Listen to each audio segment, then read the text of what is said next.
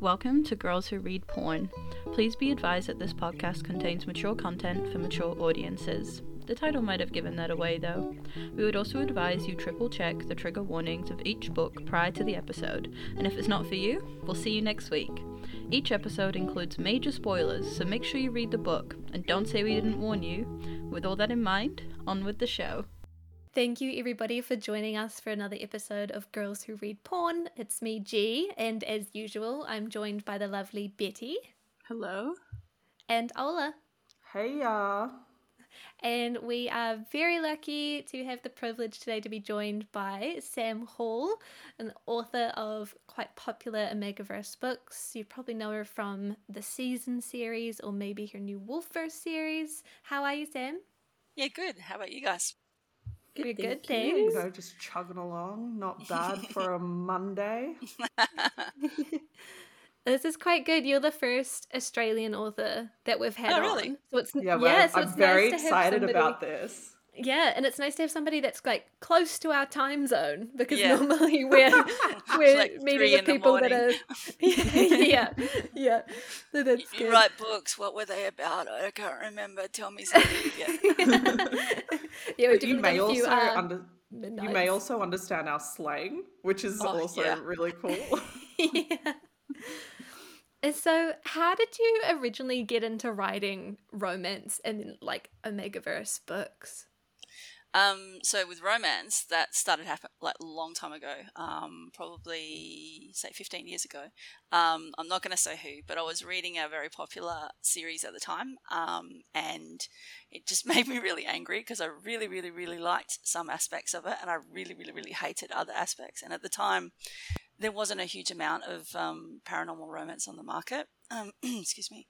So I was like, okay, fine, I'm going to have a go at doing that. And I probably wrote about 1 million words that were all trash and have never seen the light of day and were really, really bad. And I rethought my position on, I still am not happy with aspects of that author's work, but I became a whole lot more humble. So my background's actually in visual arts. That's what I used to do most of the time. And so I just sort of got to the point where it was always very expensive and didn't bring a very good return in.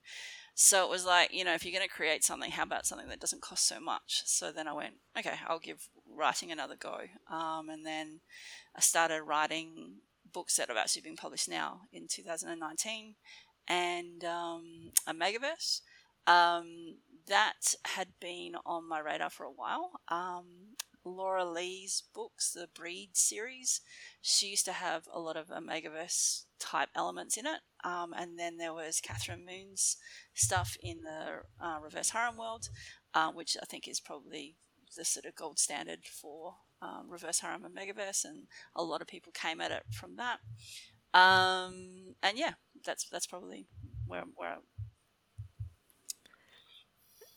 Nice. We've spoken to authors before that have said that like the first thing they ever wrote will never see the light of day. Like I feel like most people need to pump out like a book's worth of just shit before they can get going. So much. I had many books of shit. Yeah, it's all in a hard drive somewhere, but we just don't look at it ever. But yeah. No. What book are you currently reading at the moment? So I haven't been reading heaps. This year, for some reason, I'm just not reading. I think because I've been writing full time for the first time this year. So it's just kind of 24/7 writing. And so when I get home, I get to bed, it's just like I'm just going to doom scroll through TikTok or something like that, which is totally market research. But yeah, I did read CM Naz Costa. I don't actually know how to pronounce her name, but the Full Moon Breeding Clinic, I think it is. She's the one who did the Morning Glory. Oh my god, yes! Yes. It's the one that we've been talking about with every single author who has been reading it, and it is called Morning Glory Milking Farm. Yeah.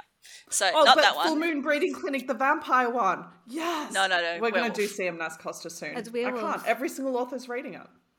Yeah, werewolf. I mean, look, her stuff is just outstanding. Like, seriously, it's the bar by which we all just go, one day maybe. But yeah, no. So Insanity. I love those books.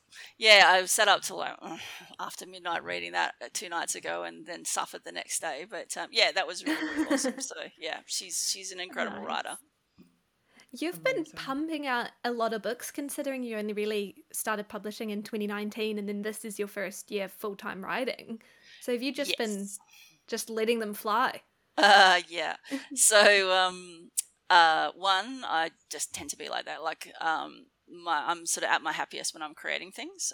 So always beforehand, it was day job, and then you create in the time outside of that. So I kind of, I don't know, my whole adult life, it's just sort of been everything else, like social life and stuff like that, sort of gets shoved to one side because, you know, I just got to create type things. So, yeah, I mean, people are kind of like, well, even other authors are like, what's going on here type thing. But, yeah, I mean, my brain is just obsessively wanting to create things all the time. It's always thinking about new ideas. It's always, you know, I don't have plot bunnies. I have like a plot infestation. It's this, and so it's just like you just want to get them out of your head, because they just sit in there going, you know, like the first Wolf Omegaverse book that I put out this year, like I had that idea back in 2019, and it's just been sitting there going, come on, do this, write me, and they all just sit there nagging you the whole time, and you're just like, shut up. So then you try and write them. So yeah, but yeah, so, and the other thing is also, you know, if any authors are listening to this, rapid release does really good things for your Amazon algorithm. So if you produce within a sort of 30-month cycle, Amazon goes, ooh, you know, let's push your book to people without necessarily paying any more for ads. So, so yeah, it's a strategic thing as well. So, yeah. Nice. Yeah, we have spoken to other indie authors about that as well, about how you kind of need to stay current. You need to keep on pushing things out. Yeah. I mean, there's definitely some authors that don't need to. You'll know them pretty much straight away. You know, whichever subgenre you're into, you'll just know that there's those, you know, 5 really hot authors. You know, they can put something once or twice out a year and they're cool. You know, they're lucky that the tail end of their releases is very, very slow and gradual because they've got that that cult following. You know, there's plenty of people who read my stuff, and I do very well sales wise, but I just don't have that, unfortunately. So yeah, something to work towards. And so you mentioned all your ideas nagging you. How do you come up with all of the little ideas? So there is no working on that. They just happen. So it's more, how do we stop them from coming? That's lucky. That's like, it's a good problem to have. Yeah, it's a bad problem. No, it's not. No, it's not. Honestly, at the moment, so my partner is my my developmental editor in a way. He and I just bounce ideas off each other, and he helps me flesh out everything. So if you ever read anything that's got good world building in it, that's usually because of him. So at the moment, we've got about 4 different books that we're kind of fleshing out in our heads to sort of, for me to write. And that's, you know, that's fairly normal. So how do I choose which one? It's really what's happening with the market.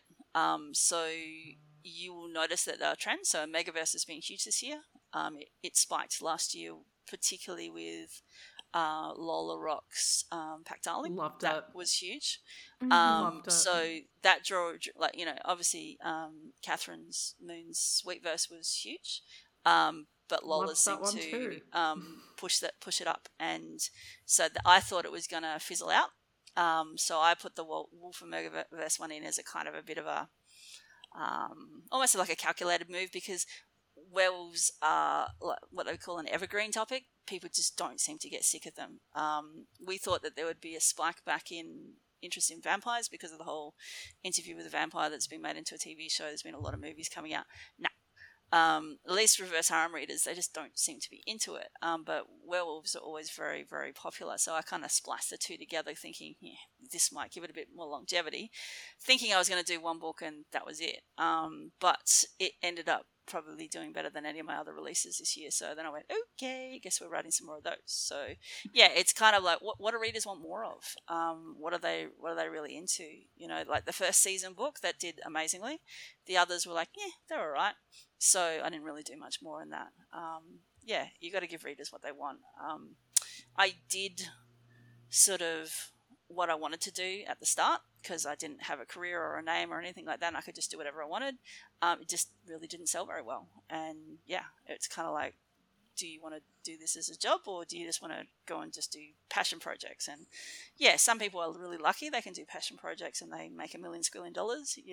But yeah, the vast majority of us have got to sort of look around and go, what are readers looking for at the moment? So yeah. Yeah. With the Wolf Omegaverse, like I'm in a fair few Facebook groups, and that's like one of the main things people are looking for, a shifter Omegaverse, because there isn't a massive amount out there. I know Carnage Island is very popular. That's massive, yeah, massive. It's amazing. I love it. And so ever since people started reading Carnage Island, they're like, what else is there in like Wolf Omegaverse? And there's really not that much. No, there isn't heaps. Lexi absolutely killed with that book. It's still book. Incredibly high ranked. She's absolutely. It was my first Omegaverse. Oh, really? Yeah, that's how I got into it. And then I was like, guys, we have to do Omegaverse. I'm trying to think. Jarrika James has one. Who else has? I think Mila Young, who's an Australian author, has some. Trying to think who else. There are a few, but I just don't think that they fully fit in with that like Carnage Island kind of vibe. Yeah, Carnage Island's pretty special. Yeah. Yeah, and so like reading Wolfverse, it's not the same thing at all, but like at your Wolfverse series, but at the same time it is kind of what people are looking for at the moment when they are in these Facebook groups asking for shifter or Omegaverse. Yeah, see, I never see that. I always see people getting the opposite. They all only want the contemporary stuff, and they get quite snotty about Wolf. Like, there's a bit of a stigma against Wolf Omegaverse, but anyway, we won't go too much I'm into going to that. add you to this Facebook group. All right, done. Bring me to my people. This is where I will, need to go. because these people are filthy as fuck, and I love them, but they all want the wolf shit. Oh, really? Okay, yeah, no, mate, I've got like, I don't know, 20 or 30 wolf covers, because I'm just like, every time I see a new wolf cover, I'm like, oh, I might as well buy it, because honestly, it just seems like that's all people want to read from me. Yeah. I'm like trying to get this dragon one off the ground at the moment, and people are like, and so anyway, but yeah. That must be kind of hard, like to be sort of, I guess, like typecast as a Omegaverse author, because you would. It's not so much Omegaverse. A bit of a risk.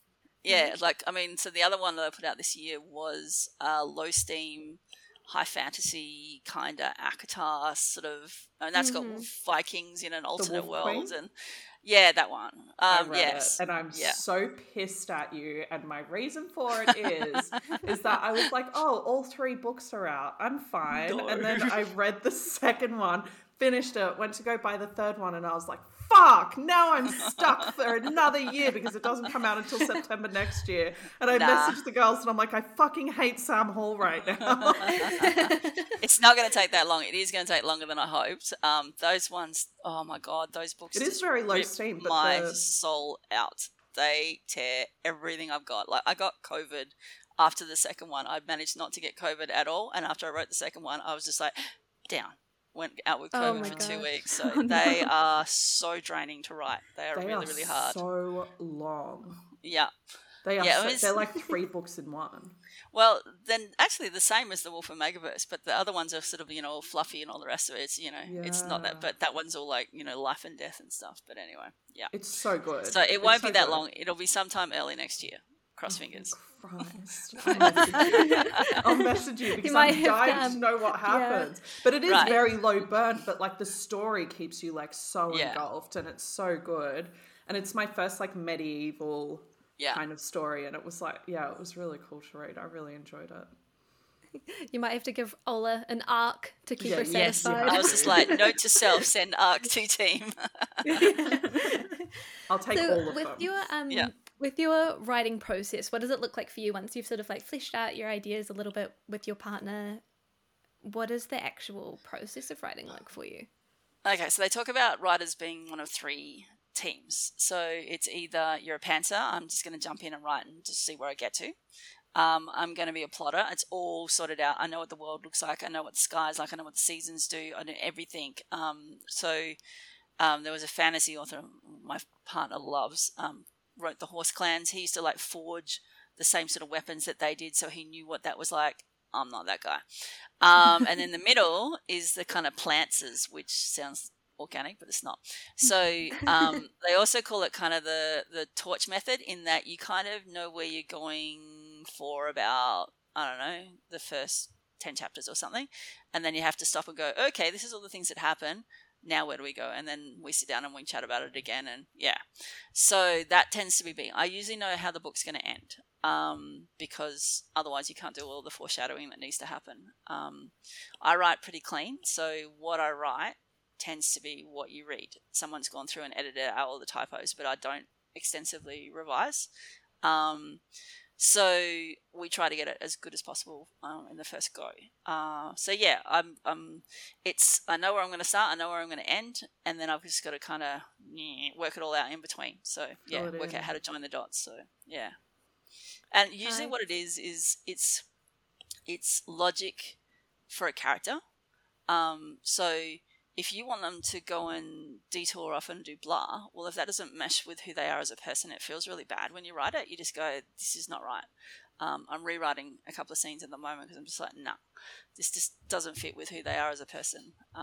So that's largely what informs the process. I think, a lot like CM Nascosta, that's what she does. She's amazing at character-focused writing. Like, her characterization is just astronomically good. She's insane. Yeah. Like, I actually really want the other girls to read these books, because like we've spoken about it several times on the podcast, and like it sounds ridiculous having a milking farm and whatever else, but like when you read it, it's actually such a sweet book, and you're like, how did it turn into such a sweet book when some chick is jerking off a guy in a medical center? Yeah, there's so much more to it, like because there's a lot of sweet, cute, fluffy books out there, but hers is very smart. So her, Sierra Simone and Catherine Moon, they're kind of like smart, a thinking girl's smart, basically. That's what I tend to think of. There's stuff that, well, it's sort of like literary level excellence, but we're going to talk about jerking off minotaurs, but yeah, anyway. So and you didn't get any hint of what it was about from the cover. The cover just made you look like this was a terrible fanfic, but it's a beautiful cover now, but anyway, so yeah, I mean, I think that's what it comes down to. If character is your focus, then the character drives the story. The character has to be a three-dimensional person. They have to have motivations. I don't list them out, or I just get a feel for them as I'm writing them, and yeah, that's what drives the story forward for me personally. Nice. And so for our listeners out there that have been hiding under a rock, could you please give a sort of layman's overview of what an Omegaverse book is? Sure. So apparently it had its roots in fanfic, apparently a lot of queer fanfic. So that made a lot of sense to me. I didn't come from that. So Laura Lee's stuff was all very hetero and all the rest of it. But it makes sense in that what it's doing is it's taking the rigid gender roles. So, women are this, men are that. And getting rid of that to a degree, and instead replacing it with these designations. It's based on what was a theory about wolf packs. That theory has been largely disproved when it comes to dogs and wolves. So if you're trying to be an alpha with your dog, don't. It doesn't actually work. They actually found that it came from a study where they had a whole bunch of wolves that weren't related to each other that were shoved into a cage in a zoo, and then they went, oh, okay, from this we can extrapolate that that's what wolves act like in the wild. Who thought, what could go wrong? So anyway, alphas tend to be, in a lot of hetero Omegaverse, tend to be male only. There has been some notable females, but it's not often. And they tend to be stereotypically male, so very big, very strong, much bigger, much stronger than everybody else. They can do things like use some sort of voice trick. Sometimes it's a bark, sometimes it's, I don't know, some sort of aura or whatever, and they can have an impact and sort of almost psychically control betas and omegas. They can, in some books, they're very fast to get angry or react or, be stereotypically over the top, think of a really bad bouncer who'd been doing lots of roids on a Sunday night, kind of like that. So it's ultra masculinity, and so when you get female alphas, that gets a little bit different. But anyway, tend to be very dominant, always naturally dominant. In some books, they're smarter, faster, better, more aggressive than everybody else. Kind of that perfect A type. And Omegas tend to always be physically weaker. A lot of people write their Omegas so that they're quite diminutive. So, little 5 foot nothing girls and boys, they tend to be very slender. I don't tend to write Omegas like that. That just kind of irritates me. But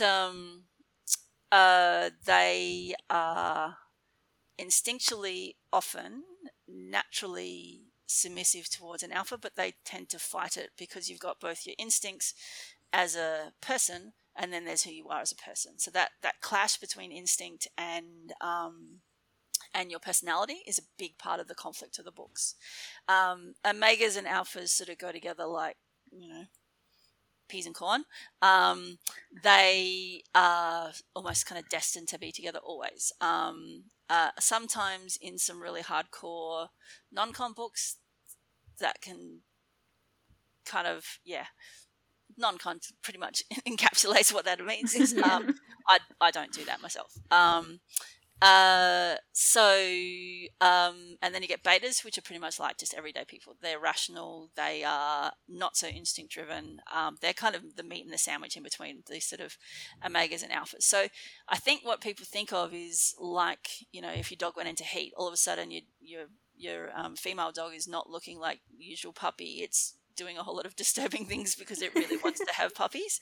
And so, all of a sudden you've got every male dog in the neighborhood sort of around to sort that out. And it's kind of like, what if you put those behaviors onto human beings? What would happen if that was like that? So yeah, there's heats, nesting. They have people purring, which has got nothing to do with being a wolf-like thing. I don't know why. I think they just kind of went animalistic behaviors that seem hot. Let's put them all together. Like contentment.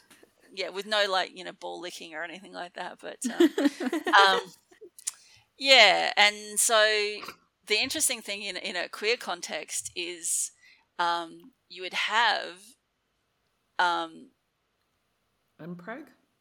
Yeah, that, but it's kind of like the male and female part doesn't matter anymore. So it's not this whole heterodynamic where, men are like this and women are like that, and that's what they're instinctively like, and they're always going to come together like this. Instead, you could be a male and an alpha or an omega, or you could be a female or an alpha or an omega. Your gender doesn't actually matter. It's your designation that matters. So you can have a female alpha and a female omega, or a male alpha and a male omega, or in a hetero combination. So yeah, it's interesting that, in a queer imagination, they still created a bunch of really rigid rules to rule the world. But yeah, they just didn't involve, what's it called? That sort of heterodynamic. So yeah, that's a really long way of describing it. But anyway. It's a great way of describing it. Yeah. I think as well, you definitely notice a few links to other maybe more primal trope, breeding trope, predator-prey kink sort of books as well. Yeah, I mean, that's predominantly what it's all about, is that primal kink sort of thing. Yeah. So for your Omegaverse books, what are the more sort of, I guess, unique elements that you've put in to make them your own? So I dialed the non-con back down heaps. I just can't come at that. Look, there is absolutely no kink shaming. If that's what you're into, that's what you're into. It just sits really badly with me. I just can't deal with that, so I don't. In the Wolfverse ones, it was probably less dystopian. So it was kind of like that. It was based in Adelaide. I don't know how dystopian Adelaide could be. I don't know. Did you grow up there? that's where I'm from, so that's why I use that. Universe. Oh, that's awesome. I loved reading a book with an Australian city. I was like, yes, I love this. Like when I read T.L. Swan's Australian series, I was like, I know exactly what you're talking about. It feels good. Well, everyone was like, everything's always in Sydney or Melbourne, so I just went, bugger it, I'll go. I've never been to Perth, and Brisbane was, anyway. So a bunch of wolves running around Brisbane. I so want to do Bogan Wolves one day, but anyway. Can you please? Oh, yeah. Can you actually? That would be amazing, like out in Caboolture or something. We were talking about it having werewolf tradies. Yes! That would feel like God. all my tropes in one, like tradies and Omegaverse. Like, sign me up. Yeah. Well, see, tradies are doing much better for themselves financially, so women are starting to get a bit like about that. Yeah. So, anyway, get yourself a freaking builder and you're set. Yeah. Anyway, so I can't even remember what the original question was. What are the unique elements of your Omegaverse? Okay. So basically, there would have been people invading Australia like they have, and settling in Australia. They brought this stuff with them. My partner was like, so is this a dynamic with First Nations people? And I'm like, I don't know, and it's really complicated. Stop asking me questions. But anyway, they've set up lots of little country towns, because I was born in Mount Gambier, and they've set the towns up to suit them. So because there's an environment that's really friendly towards alphas and omegas, it's a lot less dystopian. And they kind of abandon the cities to the betas, so the betas can go and do what they want to do, because my partner was like, dude, you've got these big, scary, super soldier dudes. How come they're not taking over? And I'm like, they don't want to. They just want to be there, and they want to do their thing, and anyway. So the season 1 was a lot more dystopian, because I think there is an inherent element of that, because there's all the choices you want to make as a sort of thinking, rational human being, and then there's all these instincts that sort of smash you. So, instincts and instinctual and primal stuff, there is a kind of, if you're going to be a purist about it, there's an element of dubcon about it, because you're not making conscious, consensual decisions at all times. So I played up with that a little bit. With the season, it was kind of like Bogan Bridgerton in a way. Yeah. I was just like, because I went to uni in Melbourne, and it was my first sort of experience being in a school environment with people who went to some very, very posh high schools. And I was kind of like, what? Because there was a lot of really kind of Regency style aspects, like doing cotillions and, all that sort of stuff. And I'm like, but what? A lot of people in high school did that too. Yeah. Because like I grew up in Darwin, which was feral. Like Darwin is not feral. Okay. So driving around in V8s and drinking goon, like this was the teenage ritual. So I'm just like, what? So People anyway, do that in Victoria too. Yeah. We met some. They do it everywhere. But so I thought, okay, so if there's all these sort of upper class sort of people, why not have it being slightly Regency? Because Bridgerton was happening at the time, and we were seeing the glory of what's his name, Rosé Paul or whatever. Jean-Paul René. Thank you. Jean-Paul René. Yeah. Yeah. Whatever. That guy, the hot guy. Simon. Thank you, Simon. Jean-René Page. Thank Got you. it. Yes. You're welcome. Sorry. And that was happening. And in some ways, I guess I wanted to mesh that with the sort of much more feral upbringing that I'd had, where, I grew up in the 80s. It was pretty interesting. There was just a lot of these quite charismatic but really messed up boys that I grew up with, and it was kind of like, okay, let's join those two things together and see what happens. And that's probably what it was. Nice, that's cool. For your Wolfverse series, because I can speak for all of us when I said that we all really enjoyed that. It's very steamy. You're right. That series has some high level smut in it. Yeah. Do you have any particular like scenes that you're really proud of? Honestly, I don't even know if I remember them afterwards. It's just like, get it all out, and then it's like, oh, okay, that was cool. Yeah. I gotta admit, guys probably haven't read the prequel for the one that's upcoming. That one came out really easy. So I was just like, I'd been trying because I was supposed to. The next book in the Wolfverse series was supposed to be the stepbrother one, and I wrote it, and I wrote 50,000 words, and I've ditched all of them. It was all crap. And I was just like tearing my hair out because I knew I needed to get another one of these books out. And so then I went, bugger it, I'm going to do something else. And I just sat down and I wrote it all out, and it just worked really perfectly. And, you know, the FMC is plus size. She's definitely got some trauma about that because her parents, you know, mum's a bitch about it, basically. And yeah, it was kind of, that's what I like to do. It's really hard. Like, hats off to erotica writers, because if you're just going to write smart, it's really, really hard. It's really boring. Like, there's only many slot A's that you can put into whole B's. Like, it's... We have said this many a time. That's why we wonder why there's dry humping. Because there's only so much you can put down on a piece of paper, and we're not fans of dry humping. Yeah. There's only so much you can do. And then it's like, at what point does it just become repetitive? Yeah. You know? The thing is, what I've noticed is, because all right, so for example, Wolf Hotel is an MF book that people are just raving about, the smart. And I went, okay, cool. You know, because I was writing a billionaire romance, I wanted to get a sort of sense of, you know, what are people looking for? And honestly, the kink is pretty vanilla in a lot of ways. It's like, really vanilla. It's only the last scene that is somewhat a little bit kinky. But when I read it, I was like, where's the smart? Well, see, people are really, really into it. And I think the thing is the acts themselves don't actually matter. So I don't think people really care where penises or vaginas or whatever are going. I honestly don't think they do. It is, what is it psychologically doing? You know how they talk about, you know, your greatest sex organ is between your ears? It totally is that.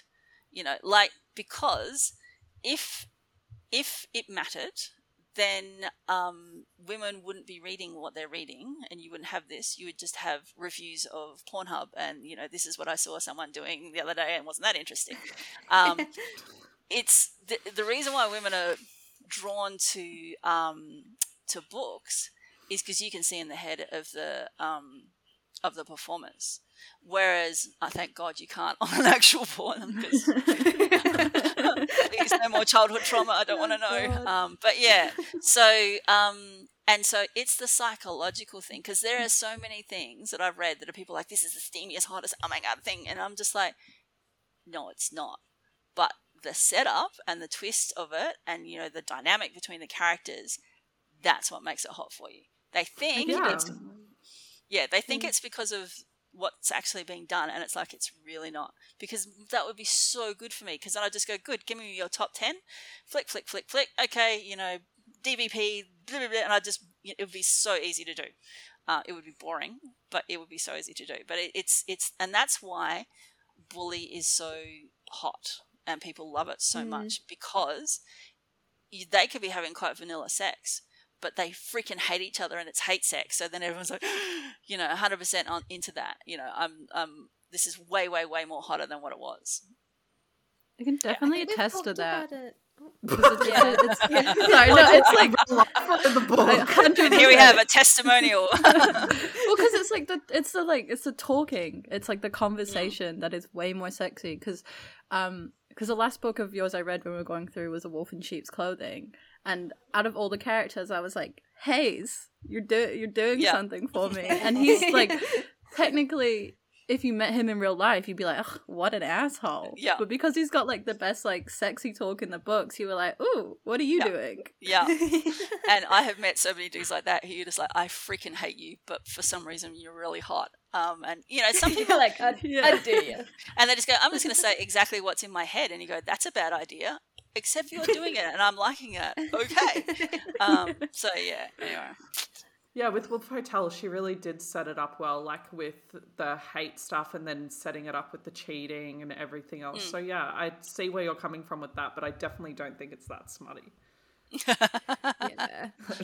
I think also we've had discussions before about how good it is when you just have so much tension. Like if you can build that tension, then yeah, like the sex scene might be really vanilla. Yep. But it's like the culmination of all the stuff you've been waiting for, or like a really good slow burn when it's done really well. Like it's gotta love that. Yeah. Yeah, I think basically the difference perhaps, stereotypically in male-female patterns about this is it's a psychological thing for us. Yeah. Mm-hmm. Yeah. Yeah, and I think a lot of female, I guess, like, arousal is based on anticipation as well, as opposed to the actual acts themselves. Like, oh my god, we're going back to primal. We're going back to we're really going back to primal.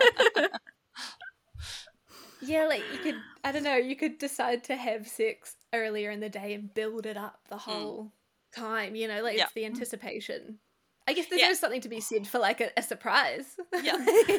But it's like two kinds of surprises. It's like, oh, okay, I think you're really hot and this just came at me from nowhere. Yay. Or you're a guy in an alleyway. You know what I mean? I literally thought you said two guys is a surprise. No. I'm like, yeah, it's a big surprise. No. But, you know what I mean? Like, I was like, I'm not understanding where this train of thought is going. One second. Consensual surprise. Yeah, and for women, that's something that needs to be considered. So, men have quite a different freedom when it comes to this sort of things. So if they're just like, I just want to see him get down, enough of this fluff, let's just do it. And it's like, well, that's because you have never had to really think about contraception or having a child or all the other stuff. For women, from the moment that we are born, we are being schooled in the idea of, about ladylikeness, which is effectively the precursor for what you're supposed to act when you become sexually active. So, and like a lot of the responsibility for sexual acts is placed on the girl. And if we're not, all the things you have to tick off, then we're the ones doing the consequences. Yeah. There'll be other consequences, like we'll take your kids and things like that. So just give everyone a vasectomy. Yeah, and they can reverse it once they've proven that they've got enough money in their bank account and they can be solid fathers. Yeah. That's literally called eugenics, Ola, and that is terrible. Sterilize people if they're poor. With you, obviously, it's never gonna happen. I don't know. I say full Monty. I'm like castration. Just get rid of it. Sorry, full Betty. Gee, say it to her. You just said it to me. Oh, you gotta earn it. What's this podcast? Oh, you gotta earn your penis back. Yeah. Freud would have so much to say about that. Castrating bitches. Man. Boys suck though sometimes, so maybe it's not a bad idea. Well, this is the interesting thing. Like, you guys have seen all that stuff about the Psychology Today article, and they're saying that, and basically they predict in about 5-10 years, 45% of women in childbearing ages will be single voluntarily. So fair enough. Yeah, go girl. Yeah, it just seems like it seems like they're just going, no. I see all this stuff on TikTok all the time. All these boys trying to basically kind of go, oh, you need to not be this and you need to not be that. And I'm like, honey, I don't know if you guys are in the position of power. Hey, I think we all have to blame all smart authors for all the single women because they're getting it elsewhere. Why live in reality when you can build your own fantasy through a book? Yeah. But also our expectations are higher from smart. Oh, yeah. God, yeah. Yeah. But the thing is, though, you've got in your head these expectations. But if you met a guy that you had a connection with that was actually acting like a reasonable human being and you kind of had some sort of chemistry with, you'd be...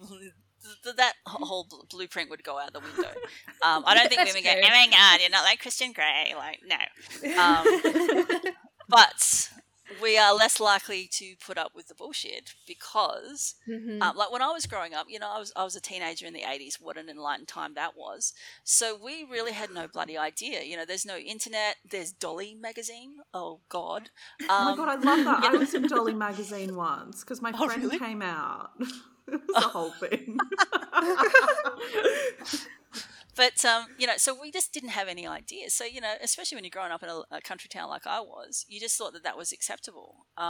Whereas now women are like, lol, no, and yeah, it's an interesting thing. But anyway, yeah, I digress. Yeah, I think it gives women like a lot of confidence to have open communication about what they want and need. Yeah. With like, their partners, could it be their partners, long-term partners or short-term partners? Like the TikTok thirst trap thing, that's fascinating to watch. I love thirst traps. Yeah, I mean, what's thirst hello. Trap? What are we talking about? What are we? Boys taking. I'm going to cut this log without my shirt on. Right. Yeah. Don't worry about safety gear. It's okay, ladies. I've got this type thing. But it's all of these very fit boys. Doing all this stuff to attract both the gay male and straight girl gays. It's fascinating to watch. Like, it's like the sort of booby girls that used to be sort of on the front cover of magazines and all the rest of it, trying to sort of get guys to buy their magazines. But anyway, sorry, keep going. No, I'm thinking about thirst traps now. No. I love thirst traps. Jump on TikTok. I've become known. Blow your mind. I've become known in my friend group as being the one that likes thirst traps. Right. So now whenever anybody comes across a good one, they'll send it to me, and it ruined my TikTok algorithm. Oh, so now I'll be like, I just want to look at book talk or whatever, or maybe some cute animal videos, but I'll have to search for that because it will never come up on my For You page. Oh no. It's only the hot horror.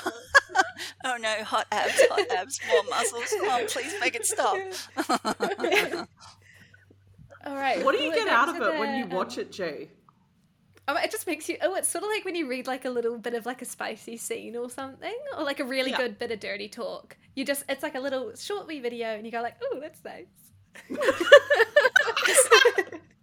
It's the exact same thing. So those boys are repackaging themselves, not for boys, but for girls. So they're doing things deliberately to attract women. Like there was this whole TikTok drama. I'm not going to go too much into it, but basically they were trying to grab all those thirst trap guys, and they were going to create this audiobook company where they narrated the books, whether or not they had good voices or not. I'm like, I don't know if this is going to work. That didn't get off the ground, but yeah. Anyway. Yeah, but it's like porn for women. Yes, because it's made for women. Right. Yeah. It's like we've completely flip-flopped. It's like previously we had to walk around in the short skirts and deal with the catcalling and like put on this display for men, and now it's like, I'm gonna sit here in my pajamas and you're gonna dance without your shirt on for me. Yeah. The funny thing is, like, so I did an exhibition back in the 90s about women and all the rest of it, and I had and it was all about female desire, and I had all these women, and I'm like, ladies, they're like, no, women are not visual, men are visual, women are tactile. I'm like, okay, so tell that to all the boys who keep coming into my studio and patting all my fake fur because I was making vaginas, because of course you do, because it was the 90s and it was kind of the thing that you do. Fuck yeah. And then I'm like, and allow me to tell you how many stupid boys I've gone home with because they were pretty. Like, this does not fly. But so I think the thing is exactly that. It's the female gaze is becoming very, very important, and I think somebody could make a hell of a lot of money making a X-rated TikTok with those boys doing what they do. God, yeah. I think it's called OnlyFans, just in case you're wondering. Yes. Yeah, I think a lot of them have OnlyFans. Yeah. I can send you some links. No, I don't know. I wish I did, though. I just don't feel the need to pay for it. Yeah. Always pay for your sex workers, team. Yes. Mm-hmm. Oh, well, I pay on Bellassar, but I'm not going to pay on OnlyFans as well for some amateur people doing weird shit with capsicums. Like, I'm going to go to Bellassar where they know what they're doing. That was oddly specific. Oh, no, it was just whatever. It could be a carrot. Who knows? All right, let's pull it back to the Omegaverse series. What were we even talking about? Out of the pack that you made for A Wolf in Sheep's Clothing, if you the could Vanguard pack. The Vanguard pack. Yeah. If you could pick one of the guys to be with in real life, who would it be? None of them. No. That's not how this is meant to go, Sam. Sorry. I entice everyone to read it.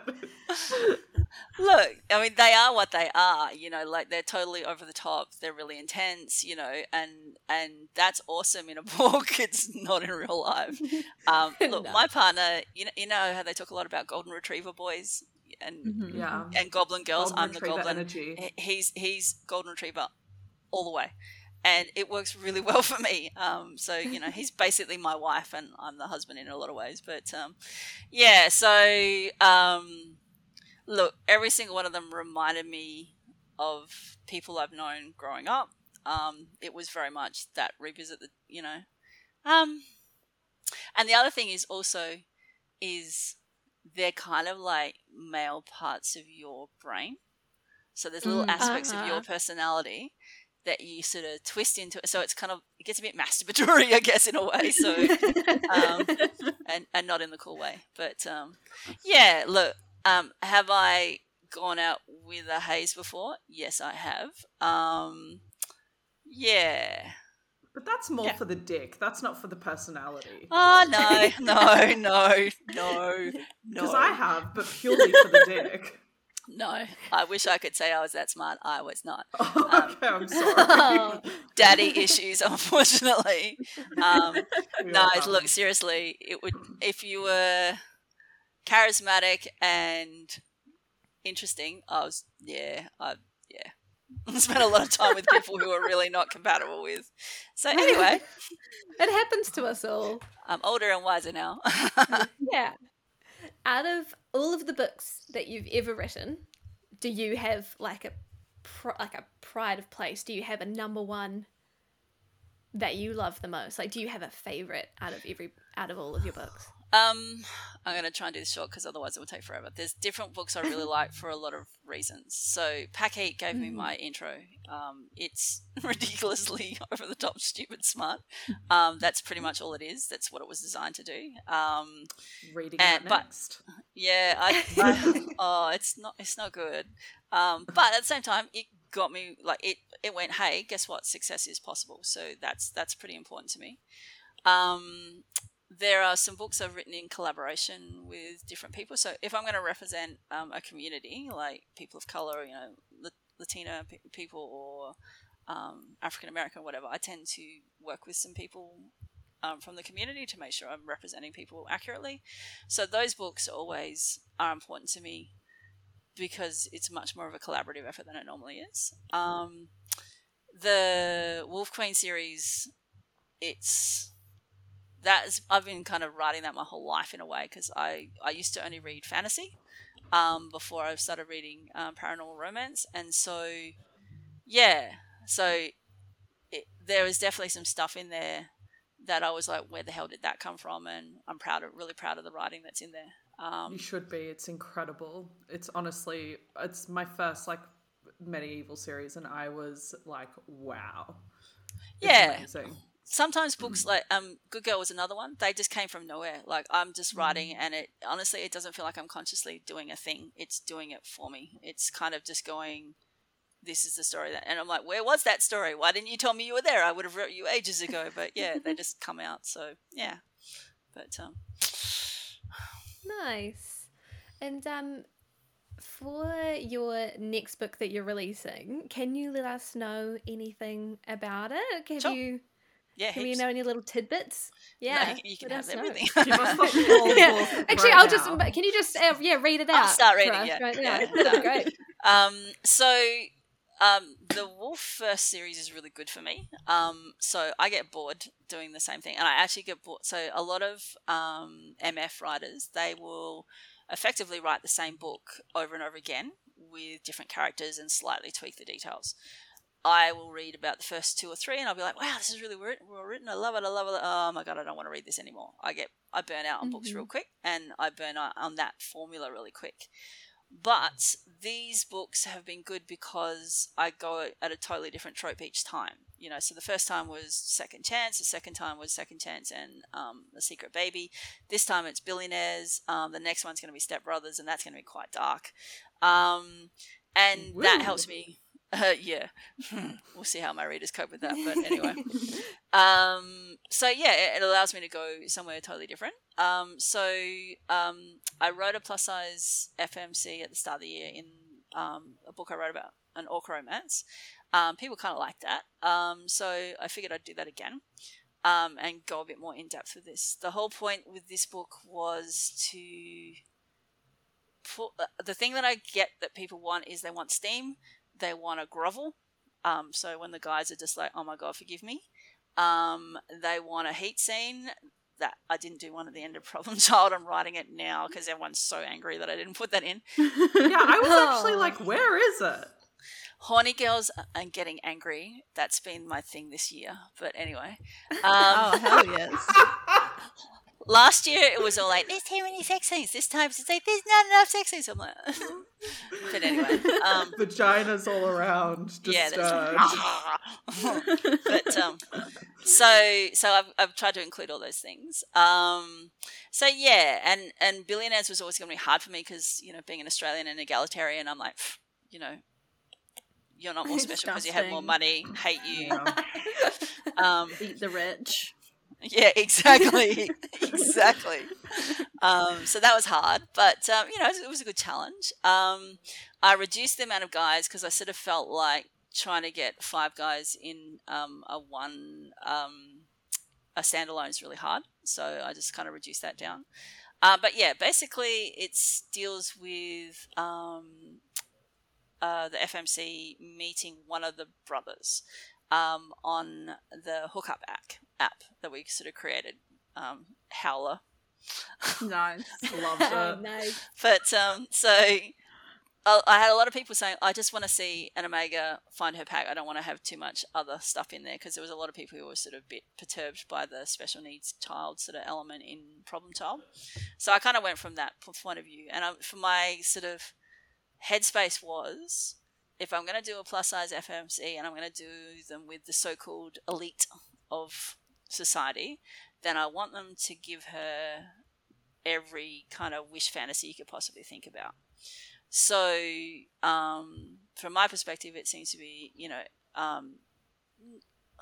I looked a lot at videos on TikTok because there's a lot of plus size producers talking about it. They don't like fetishists who are sort of like, ooh, you know, about plus size bodies, and they also obviously also don't like people who are critical of it. So I was trying to straddle that line between the two of them, but them basically deciding that she's their mate and them falling all over themselves the whole book trying to convince her that they're the one for her. So she hooks up with one initially, and because she thinks she's a beta, she's like, I'm just going to ghost you. I'm not going to have any contact with you because otherwise I'll catch feelings and I'll just be that another tragic beta sooking after an alpha who's never going to want me. And then she rocks up into a new job, and he's one of her bosses, and so are his brothers. Oh, fuck, yes! Yes! So the woman who employs her basically employs her because she's like, ew, you're plus size and you don't look very pretty, so there's no way you'll get the bosses. And she's like, lol, I've already slept with one of the bosses. Doesn't tell the woman that. But so anyway, it's sort of that. The big thing about billionaire romance seems to be that tension between, you know, I'm at the workplace, I should have my underwear on, and oh my god, I just want to bone that dude.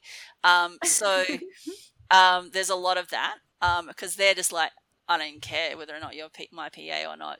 You're the one woman in the world that's for me, so we need you to get on board with that. And yeah, so there's a little bit of drama, but there's not huge. The grovel is really long and really involved.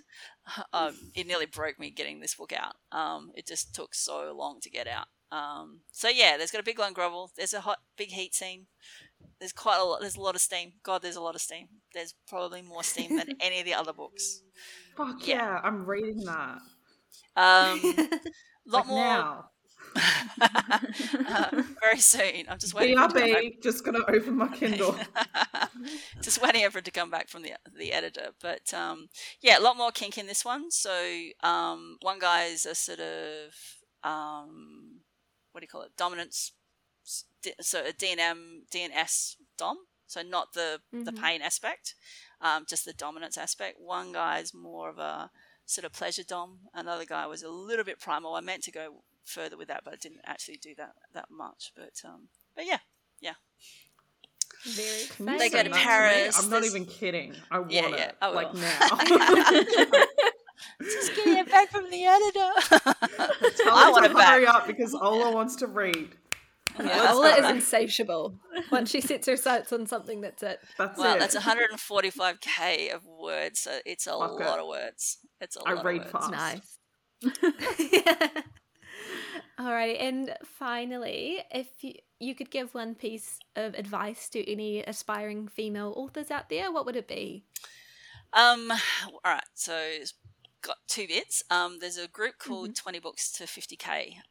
They have a formula of sorts that is potentially super awesome. So what they talk about is doing a lot of market research before you start writing. This is if you want a book that sells. You know, a lot of people just have got a book inside them that they just want to get out and they don't care whether it sells or not. But if you want it to sell, doing market research, talk to readers. I get a team of readers to read through my stuff as I write, and they give me feedback. I'm always surveying my groups on different aspects, getting like this idea. So we have this idea of creativity that comes from a movement in the late 19th century called Arts for Art's Sake, which was like, I'm the artist. Whatever I create is fabulous. You know, I don't get dictated by the market. I dictate to the market. No. You know, it works well if you're Monet, but not anyone else type thing. So so you got to put that shit aside.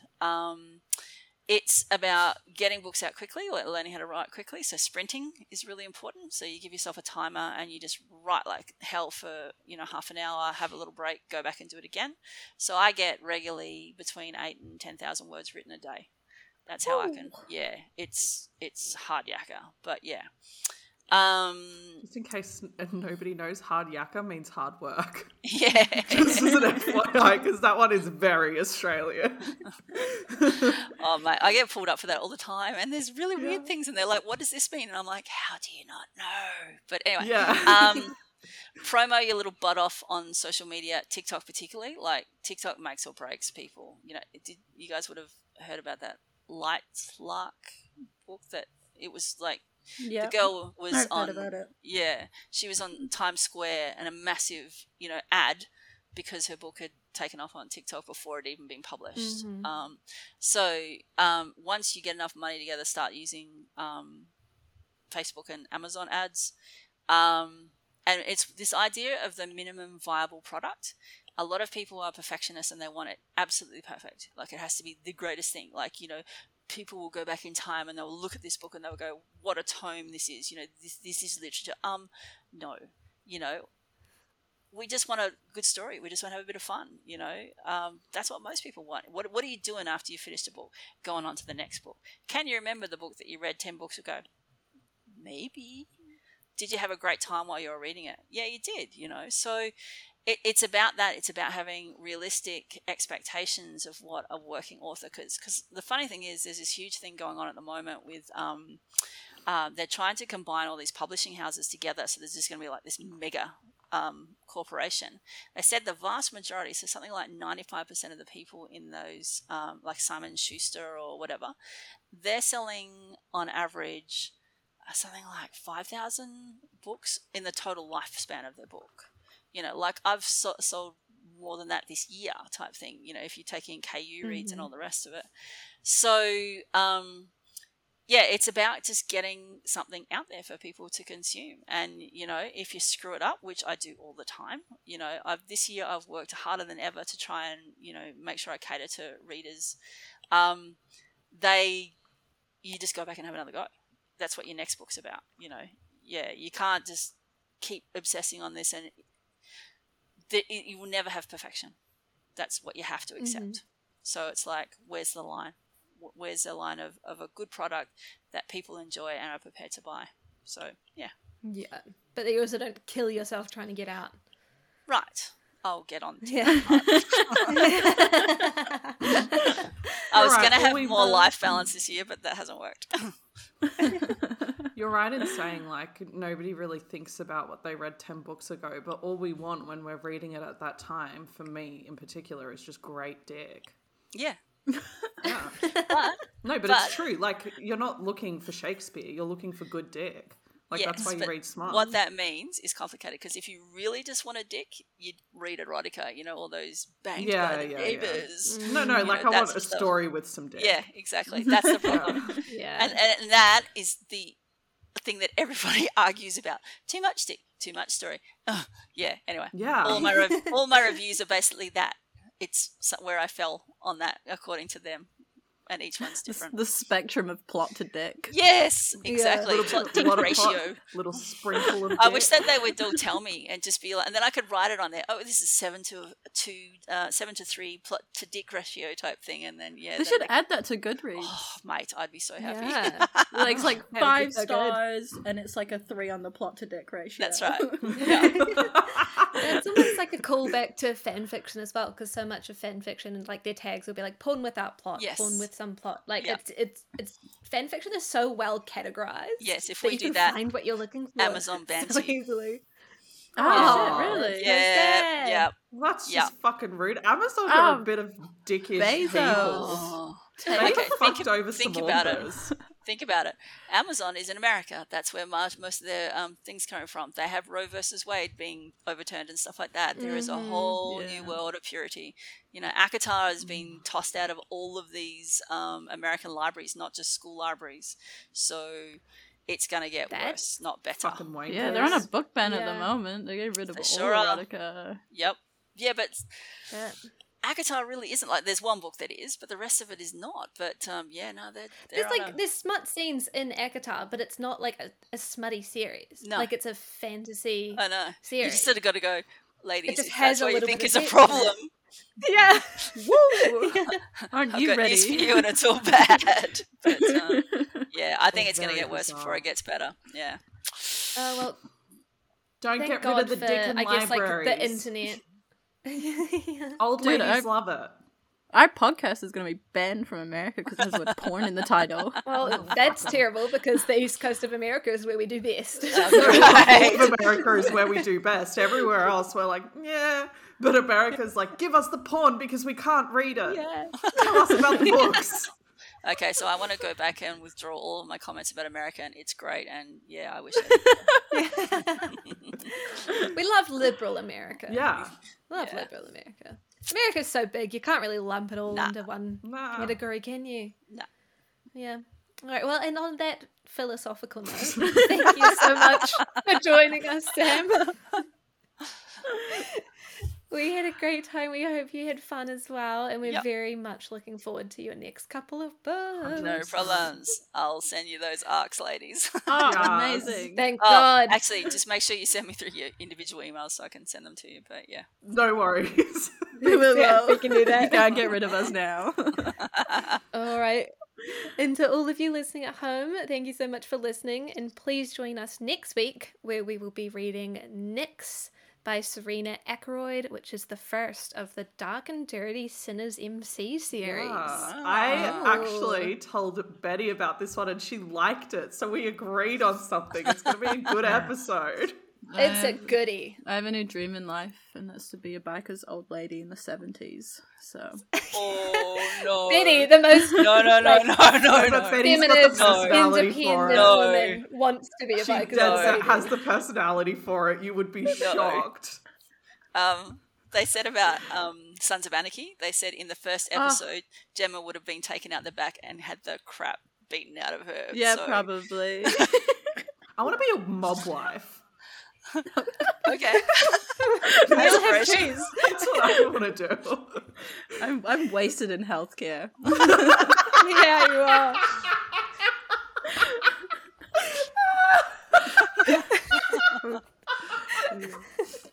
Thanks for listening, guys, and we'll see you next week. Bye. Thank you for listening to Girls Who Read Porn. Follow us at Girls Who Read Pod on Twitter, Instagram, and Facebook. And for all business inquiries, please send us an email on girlswhoreadporn@gmail.com. Art created by Jessica Wanney, and music made by Dane Forgy Stevens. See you next week, and stay smutty, team.